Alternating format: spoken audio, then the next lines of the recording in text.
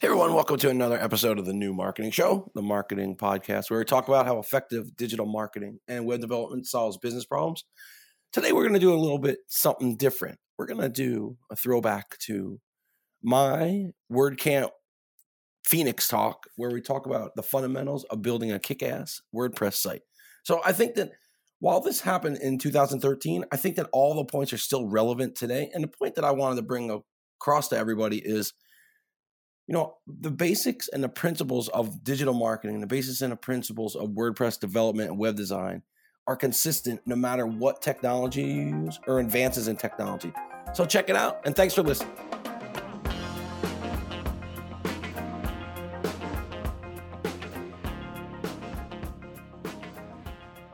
How's everybody doing today? So just a quick poll of the audience. Who are beginners here who know little or nothing about WordPress? Awesome, I see a lot of hands. You guys are the people that I'm really going to speak to about this. This presentation is not dev-centric or anything scary like that.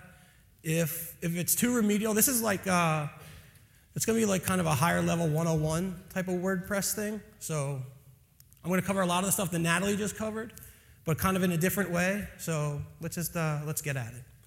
So a guide to making a great WordPress site. I really like to call this presentation, How to Make Your WordPress Site Kick Ass, Achieve Your Goals, and Conquer the World. Anybody, does that sound good to anybody? Is that what you guys want to do? All right, and then just to back up real quick, I'm a pretty informal guy, so if you have questions during the presentation, I would prefer if you just put your hand up, and let's address them during the presentation and have a dialogue versus me speaking to you and then you forgetting your question at the end and I'm standing up here with nothing to say. So here we go. Just before we start, just a little information. Here are 3 key things to think about when you're starting your own WordPress site, or any website for that matter. Why are you creating a WordPress site? And you can swap WordPress out with anything, I don't care. You can use Joomla, Drupal, whatever, I don't give a shit. You just swap it out with whatever you want. We're going to talk about what is your content about? Why are you creating this content? Why do you want to publish this content? And then from there, the big one, the scary one that nobody ever wants to talk about or address, what are your goals? What are the goals of your site? What do you want to achieve when this site is launched and everybody comes to it and you become internet famous? So goals. Confucius say, a website without goals is an empty space on the interwebs visited by cat lovers and your mother. And you know what? Probably a site without a goal, I don't even know if you get the cat lovers there, it'd just be your mother. So it's super important, I can't stress this enough, that you have to have site goals. And in my mind, there are only 3 goals with any website. And I've debated it, I've talked about it with people, and we go round and round and round. I think that there's only 3 goals that you can accomplish. First one being commerce and conversion. Are you selling something from your site? A great example of a commerce site would be like Amazon. Their site is geared up, and they measure results by commerce and what they sell. Also conversion. Commerce is a part of conversion. So, do you want people to sign up for your newsletter? Do you want people to fill out your contact form? Are you an affiliate marketer and you're trying to get affiliate link clicks? What kind of conversion do you want? What action do you want people on your site to take? That's goal number 1. 2, creating a community around your product, service, or brand. You look at some sites like Deadspin. Deadspin's a great sports site. They have a great community rallied around their stuff. You see people comment over and over and over on different articles. Traditionally these are, it could be a nonprofit where you're trying to educate the community. It could be a news broadcast site. It could be anything. Are you trying to create a community around your site and around your product, service, or brand? Super important. And a third one, pushing content for search. Bloggers out there, they push out their content, and sometimes, why are you doing that? You're typically doing it to get a higher search result. You keep on pushing out good content of value, good keyword latent content, and it's going to help you in the search engines. So these are the 3 big goals: commerce conversion, community, content. Anybody feel like I missed any goal?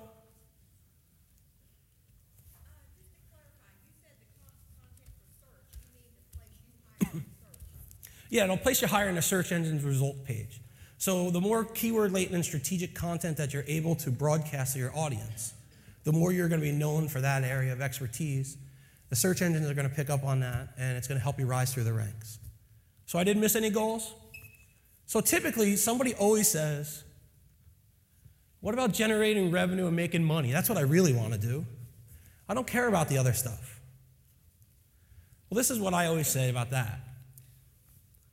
Generating revenue is not a goal. Generating revenue is a byproduct of meeting your goals.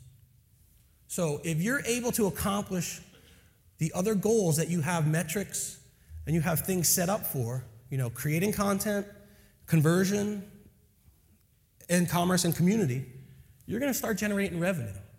So it's super important to separate the two. In my mind, again, I'll say it again, I'll probably say it 100 times today. Generating revenue is a byproduct of meeting your goals. Agree, disagree? Am I crazy? Am I on the right track? Joe Mana from Infusionsoft agrees with me. I must be saying something okay. So here's the steps moving forward, aka making things happen. I'm going to walk you through quick steps on how to set up your site. What's important to look for when you set up your site. Step 1, select a logical domain name. What do you want your site to be known for? What's easy for visitors to remember? What's logical for your business? What makes sense? I suggest that everybody in here at least try to buy your own personal name. I've been trying to buy Greg Taylor for years. The guy won't budge. But if you have another name, something that's, maybe less common, maybe you can go today and buy it. Step 1A would be go to Namecheap and buy it. And then once you buy it, buy the .net and buy the .org. So do this with anything. Do this for your brand, your company, whatever you want to. Go ahead and buy those. The last thing you want is to have to do something, with an abbreviated, confusing domain name. Are these slides available online? They will be, as soon as I'm done. If I put them up online, nobody would show up. You give me about 30 minutes and they'll be there for you. So Confucius say, he who buys domain from unsavory registrars is subject to torture. So buy it from somebody who's accredited. Buy it from a good place. Sometimes, some domain registrars will bounce you around, and then you're buying it from somebody you have no idea who it is. I buy everything from Namecheap. Namecheap's always been a sponsor of WordCamps and stuff like that. The greatest thing about Namecheap is you can go to the website Namecheap Coupons. There's always a coupon for a discount. GoDaddy is a sponsor of WordCamp here today, so I'd be remiss if I didn't mention them, but. 2, select the right web hosting company. Not everybody needs Amazon Web Services. Not everybody needs this huge, huge solution. These are the ones that I like to work with. HostGator, I think HostGator has tremendous support, and they just make things easy. Media Temple is great for larger sites because it's very easy to scale, and those guys are top-notch also. Now, if you wanted to do something, you're afraid of self-hosting, and you want to get into more of a managed hosting space, and managed hosting is where your host provides and takes care of all the WordPress updates, plugin updates, theme updates. You don't have to do anything scary to your site. Check out Pagely, who's a local company here out of Gangplank, and check out WP Engine, 2 other really good managed hosting companies. But this is super important. Not all hosting companies are the same. The $3.95 a month hosting company, they will deliver you $3.95 worth of value. And that's, I see people. I got somebody.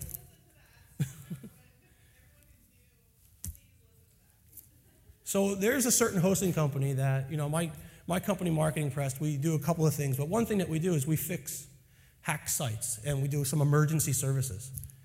There's a common denominator with every hacked site, and it's the hosting is the cheapest hosting possible. Not naming any names. But $3.95 will get you $3.95 worth of value. Now, if you wanted to step your game up and go up a little bit, HostGator, I think, you'd spend like $9 a month. Come on, where's the value? I mean, that's such a little amount of money for that much more security. So anyway, step 3, start with the latest install of WordPress. don't, a lot of times there'll be one-click installs for a lot of different hosting companies. Start with the latest version. We're on 3.5 now. So if you're going to start a site today, please start with WordPress 3.5. They've worked out all the bugs of the other stuff, and they've given you added features that 3.4 didn't have. Another thing that we see a lot of times when we start working with sites, and people say, I broke my site, I can't get this to work. Well, you're working in WordPress 2.7 I don't know, whatever. That's like ages ago. So when you go to start and launch a new site, start with the latest version of WordPress. It is going to save you lots and lots of headaches. 4. Confucius said, starting with old versions of installs may lead to the plague and your village will be ravished. Just like what I said. You're setting yourself up for a huge headache. Why would you want to do that if you don't have to? Anyway, we are on WordPress 3.5. 4, carefully select a theme. And Natalie did a great job going over this before. Not all themes are the same. So when you're thinking about a theme, consider the out-of-the-box aesthetics. What does it look like right away? She gave a great resource called Meowify. And what that does is when you see a theme demo, you can just copy and paste the URL into their window, and it will place all the images on the site with cats. So what it does is this theme functional for you, or do you like it just because of the images that they use? One thing about themes is when you buy a theme, the demo is usually pretty tricked out, and it looks really awesome. Who's ever bought a theme and then installed it and it looked nothing like the demo and you guys, huge headaches, right? It's the number one pet peeve about this. I always tell theme developers, you should dumb it down. You should make one that looks like exactly what it's going to look like when you install it with a couple of bells and whistles, rather than having this huge custom dev solution. Because I think that there's a huge disconnect there. The other thing you want to look at is check out the out-of-the-box functionality. What does it come with? What does this theme already do? When you install it and you get things up and running. If you can start with a good theme, and I like to work with the Genesis StudioPress, the StudioPress Genesis stuff, because that allows me to start a site out at the 30-yard line and go to the end zone rather than way back at the 1-yard line. So I'm able to get up to speed really quickly because I've carefully selected what the site's going to look like and the functionality. Then from there, you can do all the customizations that you're comfortable with. 5, do what you can with the design skills you have, then hire somebody. If you can afford to hire a designer to take care of things like the icons, header images, backgrounds, stylized images, whatnot, it's worth your money. Because what separates a good site from a great site is the little tweaks that a designer can add to it. Now, I know that not everybody can afford a designer, and we're here because a lot of this stuff we want to do ourselves and whatnot. But I guarantee it that even the untrained eye can tell the difference between me using Photoshop and Illustrator and a trained professional. It sets everything apart, and it just adds that much more, especially if you're doing client work. Put it in the budget, hire a designer. Here we go, 6. Now take everything that we've gathered and now put it together. So develop your site with those goals in mind, with your logical URL, with the good host that you want to work with a decent theme, hopefully having some design aesthetics in mind. This is the just do it phase. It's time to get to work. You put all of this stuff in motion where you can start actually seeing your site come to life. 7, organize your content. So Natalie spoke a bunch about different content, how to create content. This is how I like to go about it. Do some keyword research. I like using Google AdWords and their keyword tool. Get your topics in order. Know what you're going to write about. Biggest thing here, develop an editorial calendar. If you're going to launch content, you're going to publish content and blog, I guarantee that all of us are going to get busy, and there's probably, 100 things we'd rather be doing than writing blog posts. Especially after that newness of your site wears off. Anybody experience that newness, that blogger lull? Yeah, okay, hands, there we go. Because that's what happens. We're all stoked on having a site. We love it, we love it. We write like crazy. We publish 4 or 5 times a week, maybe more, if you're one of those people. And then all of a sudden, what happens? We run out of things to say. Then we start publishing once a week. Then once every other week. then once a month. And then all of a sudden, your site's dormant and it's being visited by cat lovers and your mom again. Stop complaining and just start creating. Just do it. The best thing about an editorial calendar is you set it up yourself, so it's on you. But if I have something scheduled, like Tuesday afternoon, Saturday mornings, Tuesday afternoons are typically when I find that I like to write the most, I just schedule it on my calendar as a business activity. If you schedule it, it'll happen. If you say it as an afterthought, hey, when I find some time I'm going to do it, it's not going to happen. And then you're back to just having a static site. Starting without a plan is not starting all. It's thinking about starting and then complaining that you have to start. Editorial calendar is seriously one of the most powerful things I've ever introduced to my company, and I always talk about it and I tell people about it all the time. Super easy. My editorial calendar is about as low-tech as it gets. It's an 8.5 by 11 piece of paper hung on my office wall with dates and topics. Nothing set in stone. We can move it around. If something relevant pops up I want to write about, I can interject it and I can move things around. I never publish my editorial calendar. It's just something for me, to have. It's just a guideline. So 8, install your WordPress plugins. Use only what's necessary. Lots of times, I'll get calls from people that say, I don't understand why my site is running so slow. Why is the load time minute 45? I don't get it. Well, you have 60 plugins installed. So use only what's necessary. If they're inactive, delete them. Don't be lazy. If you can replace a plugin with 1 or 2 lines of code, do it yourself, find somebody that can do it, research it, and make that happen. The load time will be so much easier to make it for a better site. With plugins and functionality, sometimes less is more. So must-haves, this is my unofficial list of must-have WordPress plugins that I like to use on every site. WordPress SEO by Yoast, this is probably the best SEO plugin out there. Google XML, it'll create the sitemaps for you. Yoast, I think, also does that. Gravity Forms, I love using Gravity Forms. Anybody else use Gravity Forms here? Probably the best contact form plugin. It's so robust, you can do so much with it. And then I like to use Social Sharing Toolkit. You can just add all the sharing icons for all the different social media stuff. Super easy, super flexible. It just works right away. So there's an asterisk next to Gravity Forms because that's a paid plugin. You do have to buy it. But I guarantee it is worth the money. So one quick thing about paid plugins. Anybody here develop plugins? A couple people? Do you guys charge for them or are they free? Free? Both? So do you, John, all the ones that you develop that you charge for, you have support for, correct? You get what you pay for. Free is free. And I love people who develop free plugins. And typically people develop plugins because it solved their challenge. They're going to package it. And if they're saying, if I have this challenge, somebody else is probably having this challenge. Let me be a good WordPress community member and everybody else can use this. But when it comes to something like Gravity Forms or some of the other, like Content Membership or Content Membership Pro from Pippin Williamson, stuff like that, you get what you pay for. They're the best out there and they charge accordingly because they do what no other thing can do. And a lot of people have built businesses around this. So 9, optimize everything.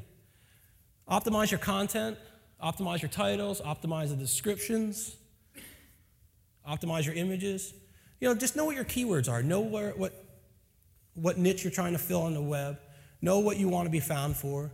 And then just try to do as much of this as possible. Again, like Natalie made a point, like don't over-optimize, don't think too much about that. I'm a big believer in writing content for your audience and for the readers and your visitors, not for the search engines. Write for people first.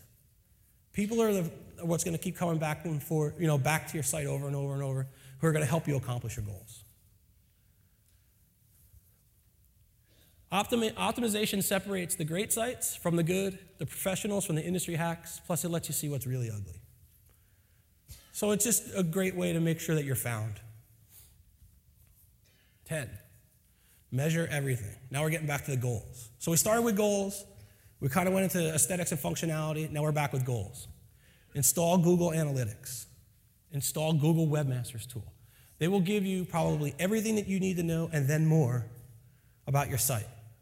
From the outset, Google Analytics may look a little scary, but there is great, Google has some great tutorials on it and what to look for. Even if you're just looking for, your traffic, and with Webmaster Tools, how people are coming to find your site. And StatPress is a quick plugin that you can add in that you can just get a quick snapshot of your traffic. It'll tell you, the unique visitors and how many people visited and, compared to last month. You can do some cool stuff with it. It's free. It's clean and easy. It's something that, I let clients use a lot if I feel like they're going to be afraid of Google Analytics. So you cannot improve what is not measured. So how do you know if your site is a success or a failure? Well, if you don't measure things, you don't. So measure everything. Measure everything and work to that. I can't say it enough. Measure everything. 11, launch and go. Don't wait until your site is 100% or you will never go live. There'll always be time to update. So for clients, we launch almost every site at about 90, 95% complete. Because if we wait for that 100% marker, there's always going to be a change. There's always going to be something, and nothing ever gets done. And do it the same thing, it's the same for you guys. Just go ahead, launch it before you think it's perfect. Because what we do then is, you can take and go back to Google Analytics and Webmaster Tools in about 30, 45 days. You make changes then based on data. And you're going to make data-driven decisions at that point to get your site finished. So now it's no longer important, that you can A/B test, and it's no longer important that you think and you feel like things should be one way. The data is going to make the decision for you. You're not going to have to. There's no guesswork any longer. 12, review, refine, repeat. Best part about WordPress: launch it. Collect the data, see where you're at with everything. Make your tweaks. You're going to make tweaks. You're always going to be messing with it. WordPress is so fluid that you're always going to be making changes. You can make changes on the fly. You can make changes, whenever you want. The biggest thing then is just repeat. Go back at it. Do it again. Make your changes. Measure the data. Go back. So here's the greatest thing about launching a WordPress site. We have an amazing community rallied around the site, rallied around the solution. There are people who are willing to help you with WordPress, always. There's mentoring appointments. I mentor at Gangplank 8 hours a month, second and fourth Tuesday. And all you got to do is make an appointment through Gangplank down the street. There are meetup groups that like Carol runs, and there's WordCamps like this. There's always somebody willing to share their knowledge with this open source. And most of the time, the really good people that I've met, through this community, they're always willing to help you, always willing to collaborate, always willing to share what they know with you, because it makes us all better as a community. Questions? All right, here's that uncomfortable moment where... I hope this isn't really an SEO question. Okay. Yoast versus all-in-one? Well, it's just a matter of, it's a matter of preference, a lot of it is. I like Yoast's. It's just a little bit more complete. It's more technical. It has more bells and whistles to it. It interacts with Google XML and their sitemaps. I think it's the best one out there. Okay. So another question to that, then, do you use the Google XML off of Yoast, or do you install the I install a separate one. separate plugin and just deactivate the one from Yoast? Yeah, that's how I do it right now. Yep.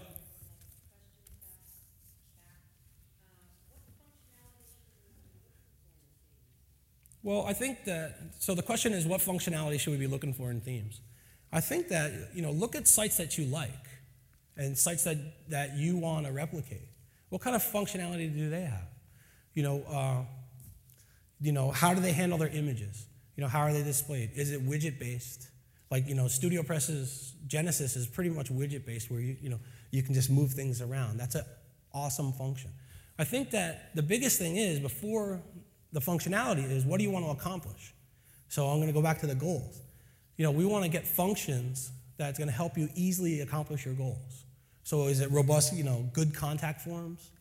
Is it, the way that the data is presented? Is it how it's organized on the sidebar? It's all of that different stuff to think about. I probably didn't answer your question the way you wanted me to, so I apologize.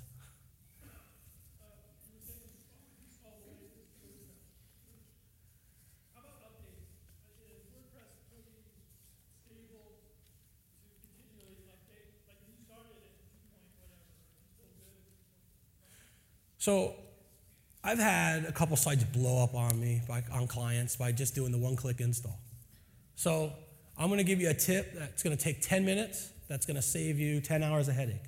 Before you do it, just back it up. Backing up data is the quickest way to prevent a headache. So what I end up doing is, I do, most of the times, I'll back up the site, and then I'll upgrade it. I usually have little problems. If I do ever have problems, it's typically not from the WordPress update, it's the plugin conflict. So that's what you want to look at. The plugins that you use, and hopefully you're not using 60 of them, you're using just a couple like we talked about, are they 3 point whatever compatible? And then that'll all be listed. And it's super important to know that. And a lot of times the plugin developers, they know what's coming from the core team. So when they're on their game, they're going to make sure that their plugin is compatible. Because nothing's worse than reading on Twitter, XXX, whatever plugin isn't working, it's not 3.5 compatible, this plugin sucks, blah, blah, blah. Well, nobody wants that, so. Yeah. I back up the whole site. I back it all up. Takes an extra, 2 minutes, 3 minutes. I use Backup Buddy a lot. Another premium plugin to buy. But I back up the whole thing. I back it all up. Right in front. You mentioned looking at other sites to figure out how they do things. Can you give us any tips on how to dig in under the hood when you're looking at somebody's other site to see what's going on? Well, I think one of the important thing is, the most important thing is like how do you like to use it? Sure. So when you're looking at other sites to kind of get an insight into their functionality, what do you look for? Is there any tips or tricks on how to figure out what am I looking at? Pretty much, right? Well, yeah, just look at the site. Like how does it, how's the user experience? Is it easy to navigate? Is it easy to use? Is it simple? Is it clean? My UX test and a lot of stuff, user experience test on some things is my mother. I say, hey, how many, my mom's 64 years old, something like that, not super technical. She can turn on the internet. She can navigate a site. Like, hey, can you tell me how to fill out the contact form? If she can do it, then it's pretty good. So if any of you guys want my mom's email address. No, so I look at that stuff. Another great thing to do is in Chrome, you can inspect the elements and you can look at kind of behind or to view the source. It'll tell you what plugins are running, things like that. So view the dev source. Joe. Is it better to try to incorporate the benefits that you use through plugins into your actual theme? Assuming you're using like a theme framework or something like that. So the question is it better to add the functionality through plugins to the theme or vice versa? Yeah, there's a lot of times you can do that easily. You want a good, great contact form, Gravity Forms is a plugin. So use that. There are other times when it's a function that, that you want that there's no plugin that you have to write some custom code for. So it's one or the other. Also, how heavy is the plugin on the site? What does that do to the load speed? You can use like Pingdom to test that stuff.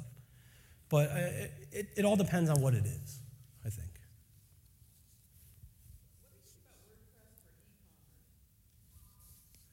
I knew this was going to come up. I think that, okay, WordPress for e-commerce. My official answer, it's amazing. No. It's limited, like anything else. WordPress is not the 100% solution to everything out there. And I'll say that. I'll say that up here. It's not the solution to everything. It's a solution to a lot of things, but not to everything. So I've done a lot of e-commerce sites, like using the WooCommerce plugin with some different themes. It works well to a point. So, with your goals, you also have to consider scalability. At some point, a different solution is going to be a little bit better. So it all depends on what you're doing. Are there variables in your products? Are you a jewelry company, and on the back of each bracelet or something like that, you're offering custom engraving?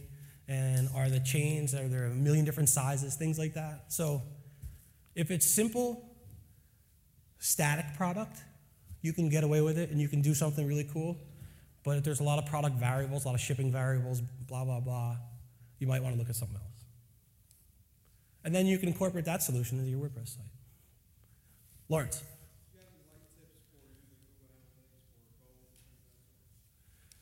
Well, it all depends on what you want to accomplish. I mean, you can use analytics, you can set up goals and track the goals in analytics based upon what you want to do. I probably wouldn't be the best person to talk about all of that stuff. Some other people specialize that. But there are a lot of different tips, so it all depends on what you want to do. So the things that I like to look at are, I like to look at like unique visitors, what kind of traffic, how are they coming, time on site, how long are they spending on this page versus this page, entrance paths versus exit paths, where are they coming in, where are they leaving, that type of stuff. In the back up there. So how do I do keyword research? Well, keyword research all starts with, I use the Google AdWords tool because I want to be found in Google most prominently, so I use the tools that they give me.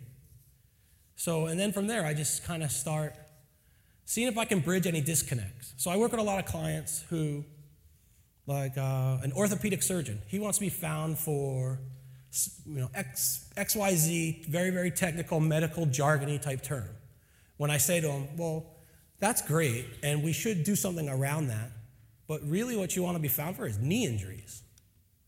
So what I try to do is eliminate any jargon and institutional knowledge, I call it, like that within the walls of your company, and kind of dumb that down to the lowest level. From there, it'll tell me, how many global searches, how many monthly searches, and how competitive is the search term. My favorite type of search term that I want to go to right off the bat is something with a high search volume that's low in competition. So that's the first thing that I want to look at. Look at the competition, look at the volume. If there's no volume, well, then why even bother? But if there's 50,000 people and it's a high term, chances are it's going to take a lot of work, or get an SEO team in there to do it for you. But if it's low competition, high search volume, you have a fighting chance. Yep. One of the things that we really struggle with blogs for clients is having them understand like categories that you can't have, like every post can't be a category. How do you handle categories versus tags? Do you use both of them? So I love categories. So I think categories from a content creation standpoint is the quickest way to put all your posts and all your pages in their own separate bucket. So if if I'm writing about sports injuries, I might want to write about the knee specifically. So people who come to my site for knee injuries, why wouldn't I want to categorize all that content and give them more of what they already came for? So that's helping me, my visibility, and being perceived as a subject matter expert. So I love categories. I love setting pages up, on top of, in the nav using a custom menu, using a category. Let all the posts flow right to that thing. So I love that. Tags, I really don't work so much with tags because I think that once you introduce tags to clients, they go crazy. They want to tag it with 50, 60 different things, and then what does it do? It diminishes the value of the tag in the category.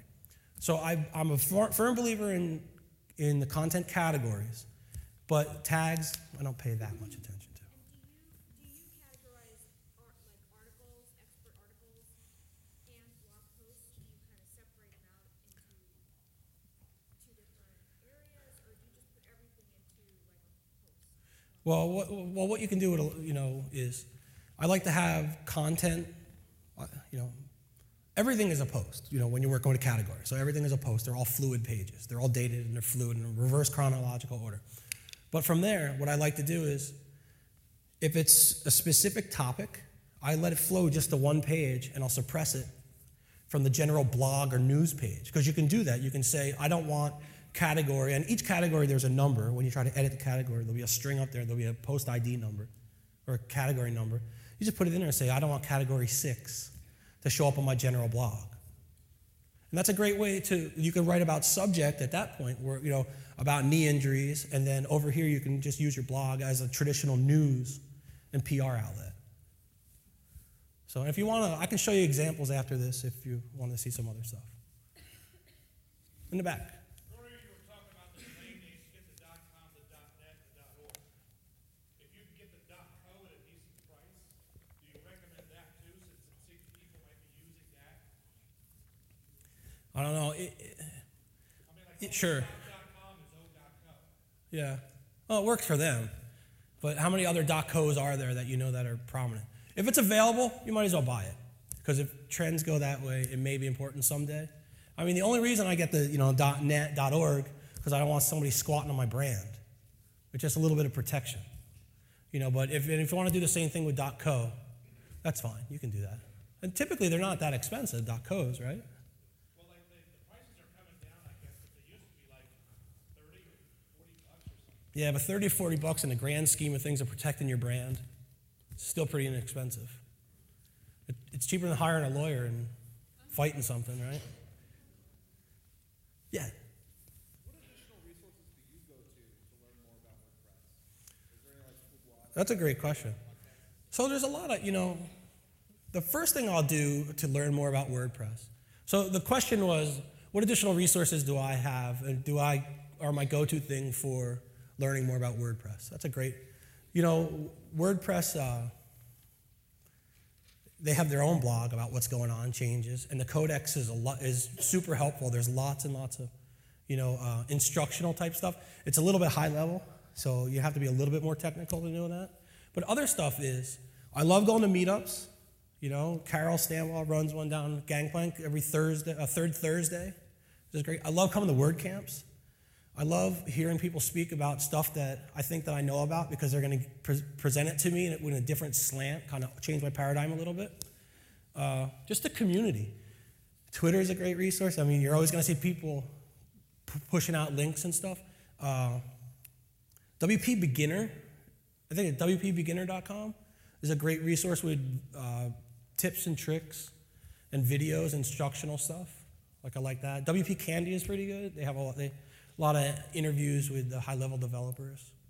And just read, I just like to poke around in people's blogs and read about it. I have a Google Reader set up, just an alert with different WordPress topics.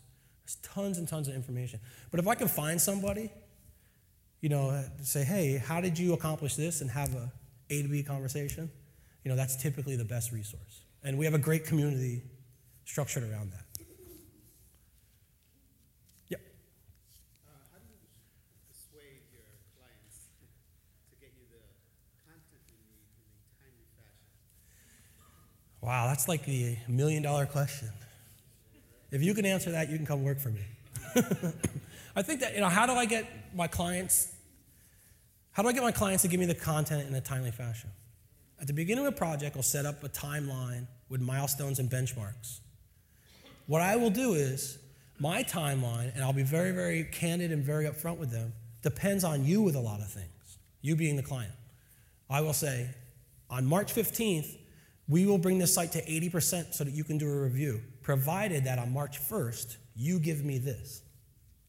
When they don't meet their milestone, they can no longer expect me to meet a milestone. So I just try to make the client as accountable as possible. Sometimes it works, sometimes it doesn't, sometimes, but at least if you're upfront and say, hey, this is a collaboration. I need this from you. You need this from me.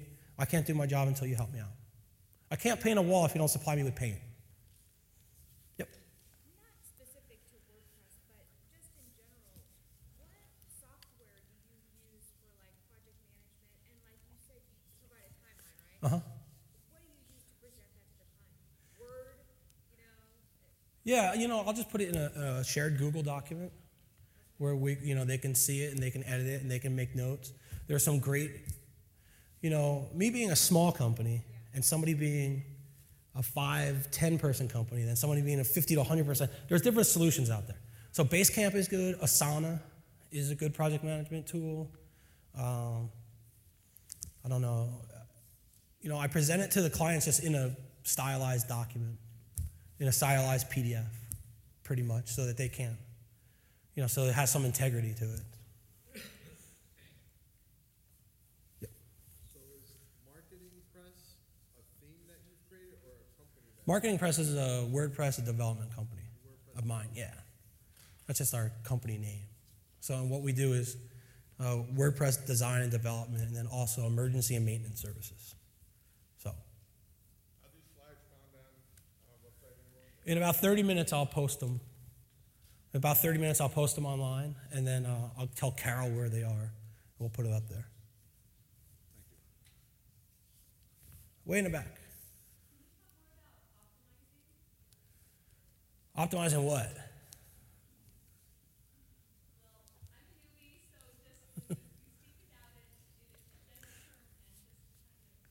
So optimizing real quick, you just want to make sure that you know what your keywords are. You want to make sure what space you're playing in. You want to make sure your images are named something either descriptive or logical to that image. The worst image name is like, if you get something off a digital camera, it has that long string .jpeg. ABC 1950 blah blah blah blah .jpeg. Name it something. Name it, WordCamp presentation. Something that's relative, that's related to what you're doing.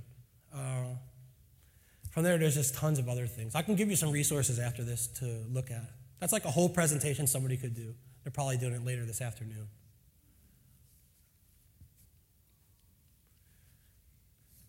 Anything else? Yep. You spoke about mentoring. What's the best way to find somebody that you could use them as example? Well, again, I go back to the WordPress community. Whose work do I like? What developers do I respect? What developers are cool and get along? They're not dicks. You know what I mean? You look at all that stuff and then you say, all right, can you help me with this? And they're open to helping you. Then, you make a relationship. WordCamps are a great place to form relationships with other people that are in the WordCamp. And typically those relationships are formed like at the after party or, things like that, the hallway conversations, but there's, meetup groups, tons. Are you here in town? Yeah. Oh, if you're here in town, you can be down at Gangplank, 2nd and 4th Tuesday. Just make an appointment. I'd be happy to help you and show you and, address specific challenges that you may or may not have. Yep. I just learned about _S things yesterday, and I was wondering if there's a place I can go to learn how to use them, for creating customized websites. Yeah, I'm not sure. I don't know. What was the question? Underscores? Yeah. Underscore.me. Underscores.me? Underscores plural.me. We'll talk about that the next time. Oh, here you go. If you stay seated, he'll get you next. There we go. Isn't that awesome? I just teed it up for you a little bit. How are we doing on time? You got 15 more minutes. Do I really? Holy smoke. Wow. Hey, we could talk about other stuff too. Yep. Yes. So do the plugins prompt you for an update? Yes. Everything that's installed in WordPress will prompt you for an update. So themes, the core will prompt you for an update, and plugins. And you'll see that in your dashboard on the left-hand side. It'll simply say updates with a number, and it'll tell you what needs to be updated. And pretty simple. When you do update a plugin, you don't always have to back up your site. But if you're updating something that is very, very important to your site, just back up your site. I can't say that enough. Yeah? You have a new version of WordPress you need to upgrade to, and your plugins also need some upgrades. Is there any magic order to it? Do you upgrade the plugins first, then the core second, or? Well, the first thing I do is I back it up. But then from there, it doesn't really matter. I would do, my personal preference would be do update WordPress first, and then update my plugins. Do you mean back it up on your spare outside drive, or? Back it up, I use Backup Buddy for backups. It's a premium plugin. So you back it up, it'll stay within your host. It'll stay outside your WordPress folders on your host. You can also have it deliver and routed wherever you want it to go. You can have it delivered to you by email. I don't suggest that because sometimes the files can get large. Or it can get delivered to like a Dropbox folder for you or something like that. So whatever works for you. Can you back it up on like an external hard drive? You can, sure. You can have it delivered there. Absolutely. Yeah. The where it goes isn't as important as the action of doing it. And then you just figure out what's going to work best for you and your flow and whatnot. You mentioned before about starting off with the newest version of WordPress. Uh-huh. Say like, some of the places that do have the one click. Mm-hmm. So what you're saying is if you're building a new site, are you saying not to do the one click and then upgrade to the newest before you do anything? Yeah. Just download the newest code, No, I would do exactly that. So I spoke a lot about starting with the most recent version of WordPress. So if you use a one-click install solution, and it sometimes, they're not, and I understand why. They're not very quick to say, okay, we're going from 3.4.5 to 3.5, because they want to make sure all the bugs are worked out, because the last thing they want to do is give you a solution that's going to raise their support times and all that stuff. So what I would do is install it, and then just upgrade it yourself. Some hosting sites have either simple scripts or WordPress. Which one would you prefer to use? WordPress. They both do the same thing. Yeah. I don't know why they. If you're installing WordPress, use WordPress. I mean, if you want to be found in Google, you use Google's tools. Yeah. Do you do your updates for WordPress through the dashboard or the data? I do it through the dashboard. Yeah, and it's just preferred. Some people do go through the database. It all depends on, speed of, how you want to do it, and how, some people are uncomfortable messing with the database. So, yep. Do you build, when you're building a site, do you build like on a state version of that client hosted domain, or do you use like a local environment? What are your top tools? So the question is, when I build a site, do I do it in a dev environment or do I do it on another live domain? I use a dev environment on my own server. I don't put it on the clients because, I don't know. I know I'm going to get paid. But so I would do like dev their name dot my company's name. I would just build it on mine.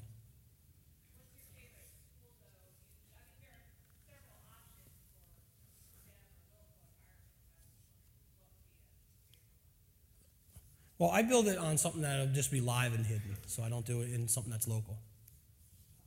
What do you use to move it? I use Backup Buddy to move it, or you can just move it manually. The good thing about using Backup Buddy is that they'll change all the paths and all the URLs that were not relative, that were hard-coded. They'll change them automatically into the new URL. So I'll always miss one when I go to change it, when I was doing it before. And then you go live and an image is missing, something like that. Now I don't have to worry about that. Yes?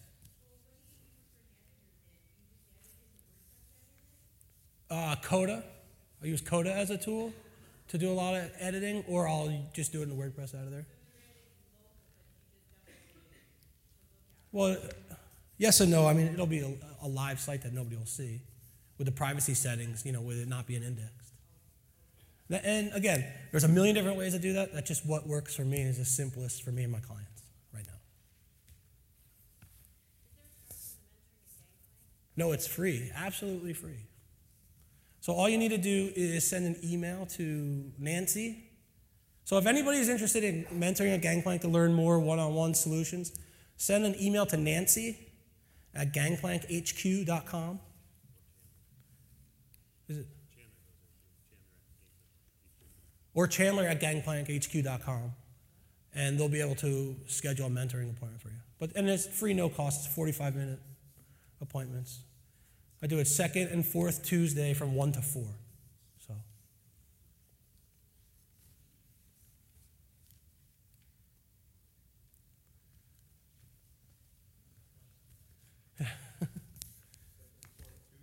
Yeah, second and fourth Tuesday. 1 to 4. Any other questions? Yeah. You guys are not allowed to answer questions. Do I have a favorite beer? I do have a favorite beer. Now we're getting into good discussion. This is why I like to speak, because people like to ask me this stuff. Yingling. Right? Yeah, it's from Pottsville, Pennsylvania. You can't get it out here. But anything cold will do.